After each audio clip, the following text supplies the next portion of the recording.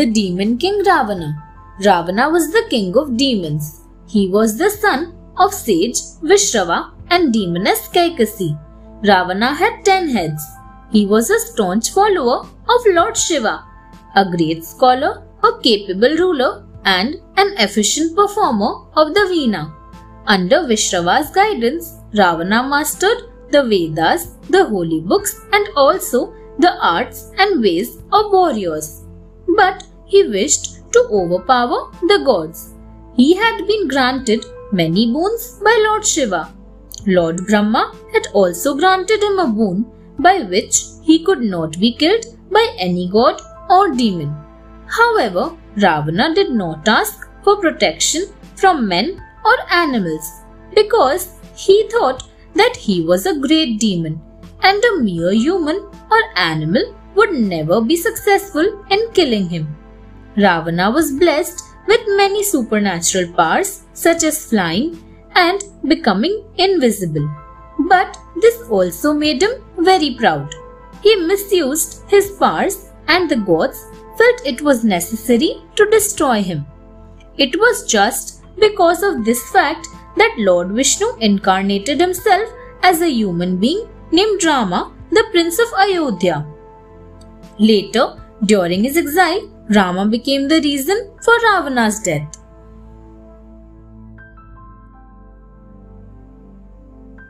Ravana's realization. After the death of Khara and Dushana, Surupnakha rushed to her brother Ravana in Lanka. Weeping bitterly, she narrated him the whole story of her insult by Lakshman and Khara and Dushana's death by Rama. Knowing Ravana's liking for beautiful women, she also described Sita's beauty, thereby arousing his curiosity about her. She suggested that Ravana should kidnap Sita and make her his wife. Ravana was shocked at the news because Khara and Dushana were as powerful as he, and it was impossible for any ordinary human to kill them. He realized that Rama was no ordinary man, but an incarnation of the Lord himself. He thought of all his cruel deeds that he had committed in his life. He knew that there was no other way that he might be forgiven for his cruelty. So he made a plan so that he might challenge Rama in a battle. He wished to be killed in the battlefield at the hands of the Lord so as to attain salvation. He also thought that he would kidnap Sita and marry her if Rama and Lakshman were some ordinary princes. He thought that in both the cases he would be at an advantage.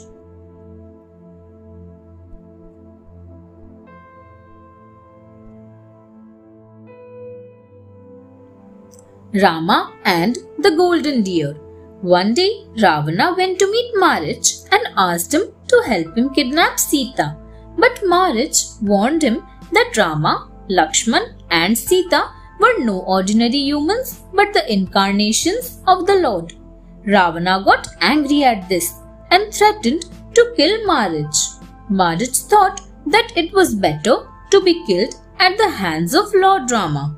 So he agreed to help Ravana and changed into a very beautiful golden deer whose body had many precious stones engraved on it. The deer went near Rama's cottage. Sita was attracted by the beauty of the deer and asked Rama to hunt it for her as she wanted to make a wall hanging using its skin. Rama instructed Lakshman to keep a watch over Sita and went to hunt the deer. He took an arrow as powerful as a Brahmastra and shot at the deer. It soon turned into fierce Marich. It cried out, "O Sita, O Lakshman," imitating Rama's voice, and then died. He reached heaven as he got death at the hands of the Lord. This way Rama killed another cruel demon, Marich, and turned back to return to Sita and inform her of the deer's truth. Sita's abduction. When Sita and Lakshman heard Rama's screaming voice, they got alarmed. Sita begged Lakshman to go and help Rama. Lakshman was in a dilemma as he had promised Rama to protect Sita, but he was worried about Rama's well-being too. So he drew a demarcation line around the cottage with his arrow and told Sita not to step out of the demarcation line so that no harm might come to her. Soon after Lakshman had left, Ravana turned into an old hermit and approached the cottage. He wanted Sita to step out of the demarcation line drawn by Lakshman. He begged for some food. Ravana requested Sita to step forward and give it to him. Sita thought that he was a harmless hermit, so she stepped out of the cottage. As soon as she had done so, Ravana grabbed her and revealed his true identity. Sita was terrified and told Ravana that Rama and Lakshman would find her and punish him for abducting her. She struggled hard, but in vain. Ravana was very strong and quickly overpowered her.